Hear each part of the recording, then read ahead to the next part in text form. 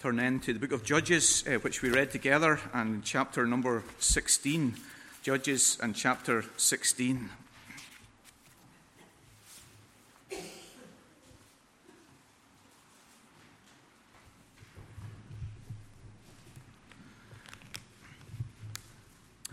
And this morning we think together of Samson as a type of Jesus and his sacrificial death. Deaths of almost 300 people in the terrible train crash in India last week has gripped the news and made the headlines ever since. The accident seems to be purely accidental and unintentional. No terrorism seems to be involved. No war is taking place. The deaths of many people is accidental. An inquiry has been established and has begun to look into the cause of this, but the initial findings are that this was accidental. It was not sacrificial. Today we're thinking of the death of Samson, the death of Jesus, not as accidental, but as sacrificial.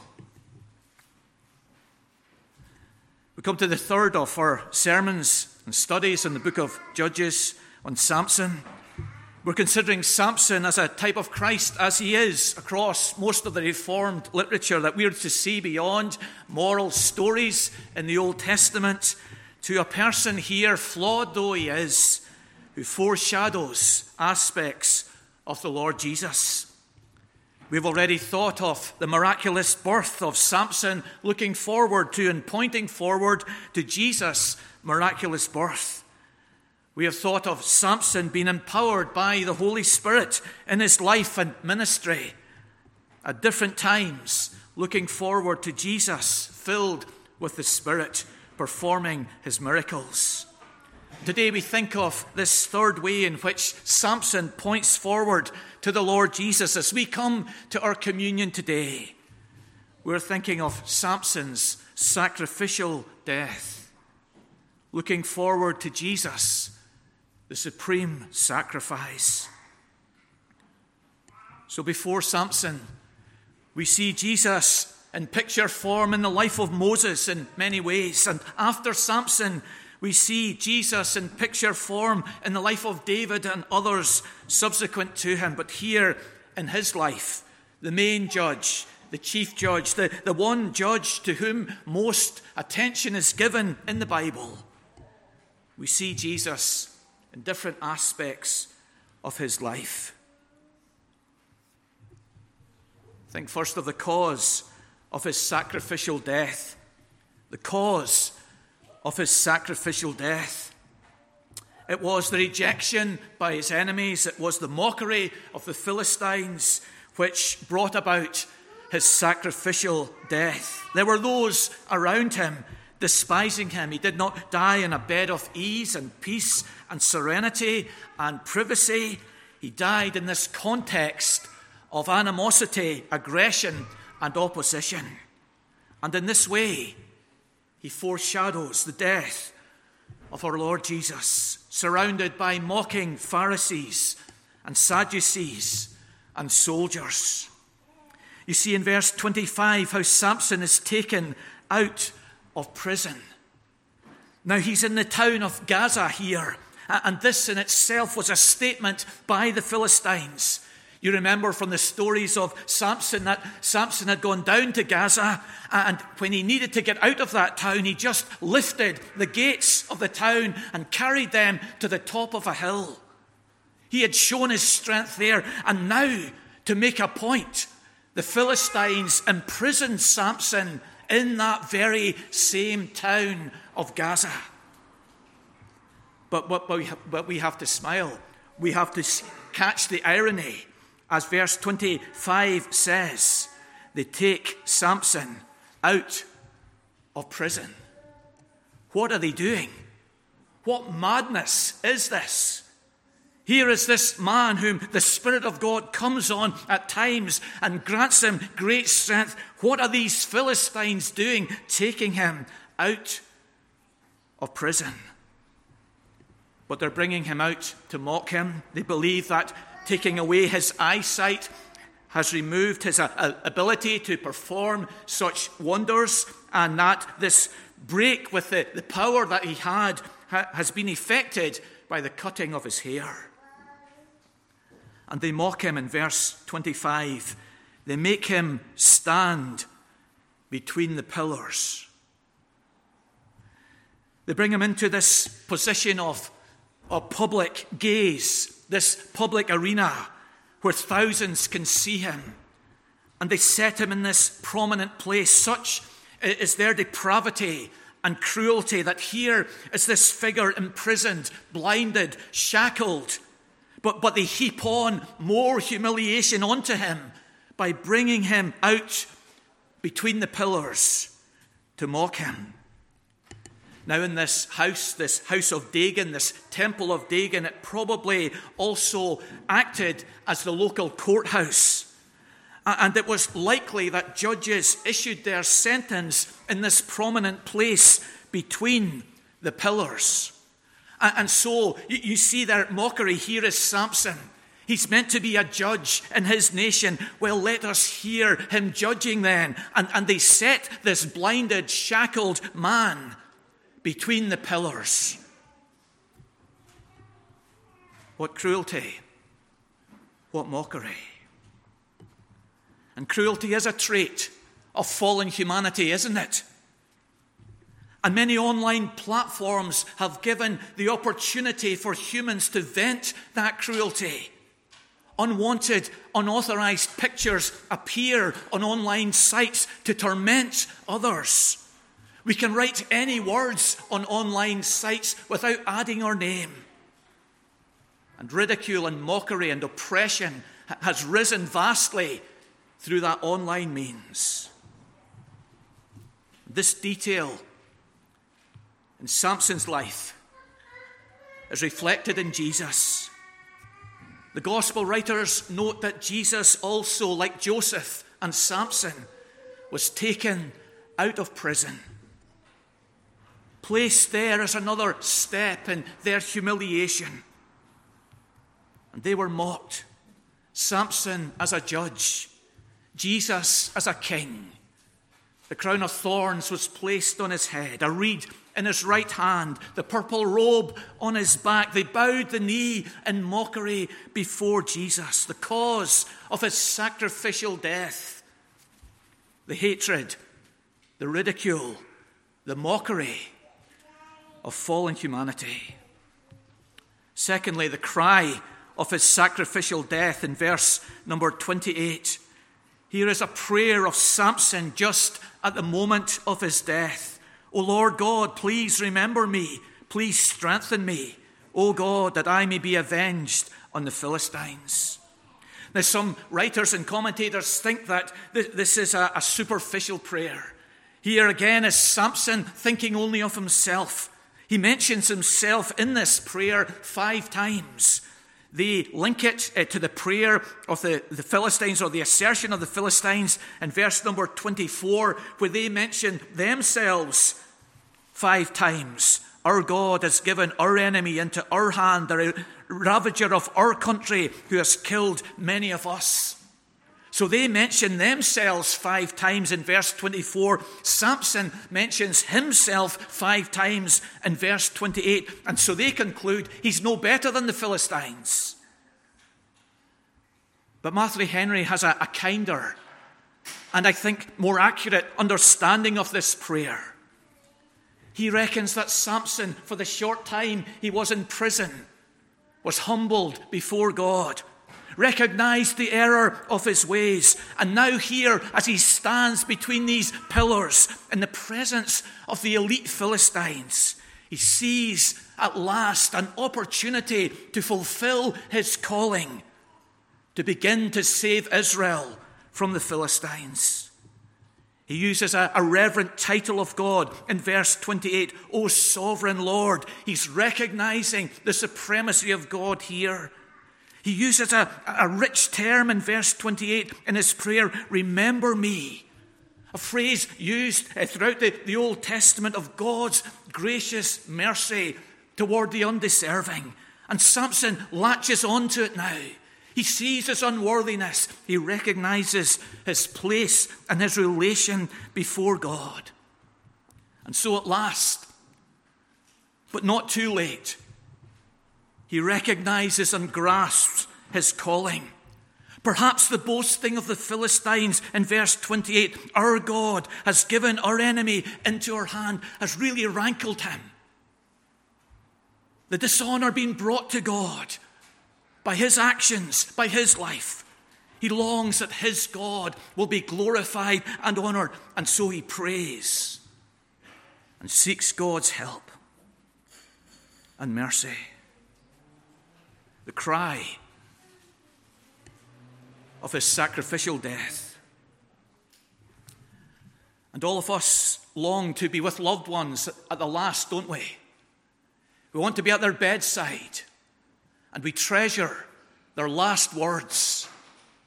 All of their life, they've been molded and shaped by the good and bad experiences. And if they're a Christian, the grace of God has shaped them well with all of that wisdom, with all of that experience, and the imminence of death. Their last words are rich and valuable and precious. And here are Samson's last words.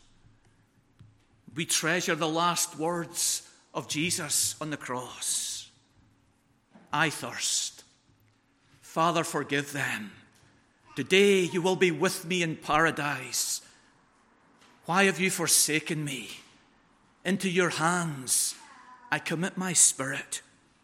The cry of his sacrificial death.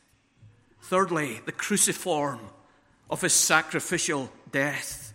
The Philistines had given Samson a young attendant to steer him from the prison through the crowds up into this place of prominence in the house of Dagon to between the pillars. A temple has been found and excavated close to Gaza, and there at the center of that temple were two cedar pillars about 3 meters apart.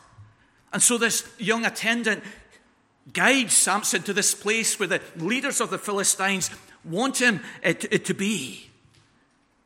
And as Samson comes there, he begins by the workings of the Spirit, but by grace in his heart, to think of this opportunity of serving God.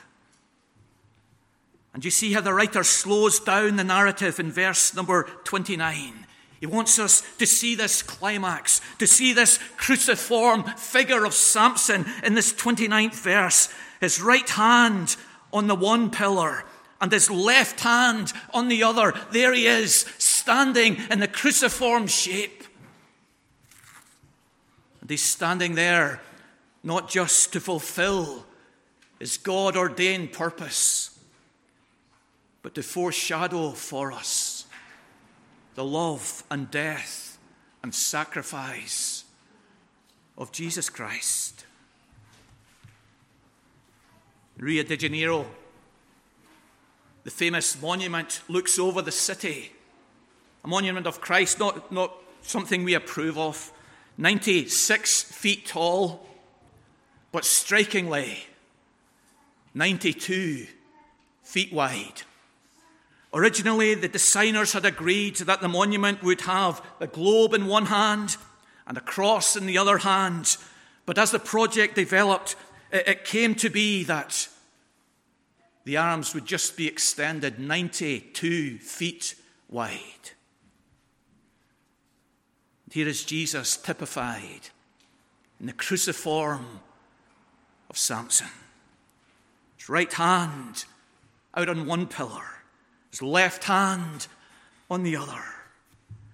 And Psalm 22 mentions this way in which Jesus would die. In verse 16, they pierced my hands and my feet. Matthew Henry writes, Christ was plainly typified when his arms were stretched out upon the cross as Samson's to the 2 pillars. Jesus could have died by stoning. They tried to stone him. Jesus could have died by drowning. He was in numerous storms on the sea. Jesus could have died by being pushed over the edge of a cliff. They tried to do that at Nazareth.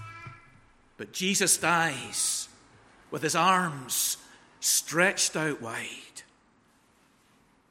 And we come to that Jesus in communion today.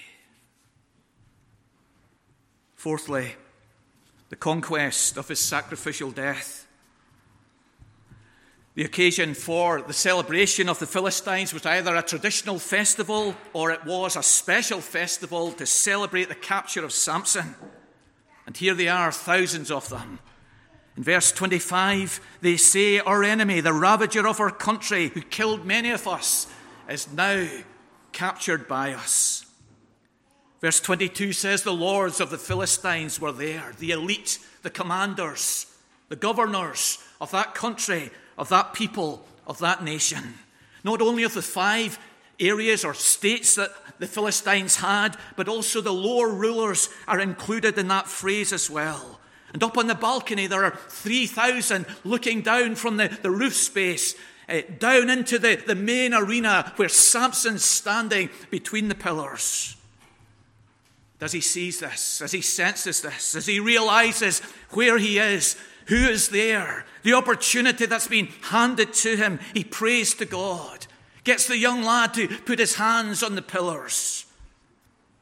And by the power of God, he brings the house down, the thousands above falling on to the thousands below, few if any surviving that experience. And he kills more in his death than he does in his life. His death is not suicide. His main intention is not to kill himself. His main intention is to conquer his enemies. Him dying is part of that victory. We regularly hear of people losing their life saving others. Firemen and women, rescue workers. Can you imagine the rescue workers in India as they sought to uncover people who were covered over in the train crash, risking their lives, giving their lives in some cases to save others? And here is Samson, foreshadowing Jesus, giving his body for us, pouring out his blood for us, giving his life that we might live, wrestling with Satan and with sin and with death, and seemingly overcome by them, but in that seeming defeat, he conquers, he dies, and rises again. The conquest of his sacrificial death. And lastly, the conclusion of his sacrificial death. His clan come, verse 31, collect his body and bury it in Zorah and Eshtaol. Can you imagine the chaos of that scene at the house of Dagon? The God whom the Philistines were praising couldn't defend himself. What humiliation. The merriment turned to mourning. What chaos, what sorrow. And in the presence of that darkness and confusion, the relatives of Samson come, retrieve his body, and give it a noble burial. And in doing that, Samson is not only a type of Jesus in his life, not only a type of Jesus in his death, but a type of Jesus in his burial. For Jesus' body was destined for the common criminal's grave, to be taken down with the other robbers on either side of him and buried in that common plot. But God intervenes, and Joseph of Arimathea and Nicodemus come. They retrieve the body of Jesus and, like Samson, give it an honourable burial. We have watched the bodies of soldiers coming back from the battlefield at Breeze Norton in Oxfordshire. And in our minds, we have thought of the contrast between the gore of the battlefield and the dignity of their burial. And Samson, who died sacrificially in the rubble that day in Gaza, was given a dignified burial as Jesus was. The cause of his sacrificial death, mockery. Are you being ridiculed because you're a Christian? Do your classmates mock you for going to church, for following Jesus? Jesus took up his cross for us, and we take up our cross for him. The cry, Samson ended well. What a wonderful thing it would be for you and I to end well, to end praying to God as he did, to end trusting in God as he did, to end looking to the mercy of God, remember me, as he did. The cruciform. The church has thought and read and contemplated the form of Jesus' death. The arms extended wide, not repelling us, not ignoring us, but welcoming us. And today we come in our unworthiness and sinfulness to this Savior whose arms are extended wide. And we trust in his love, depend alone upon his mercy. This conquest, Jesus battled on our behalf. He fought with Satan and with death and with sin, and he overcame. In the process, his body was broken. In the process, his blood was shed, but he has overcome. And we today remember his triumph and his victory, and we share in it with one another and with our risen, exalted Savior. The conclusion of his sacrificial death. We remember Christ today until he come. He was buried, but he rose again and is ascended at God's right hand. And we remember his death and his burial and his resurrection until he comes again. And when he comes again, he will resurrect our bodies, unite them to our spirits, so that body and soul forever, because of his sacrificial death, we will glorify and fellowship with him in the presence of God. Samson, a type of Jesus in his sacrificial death.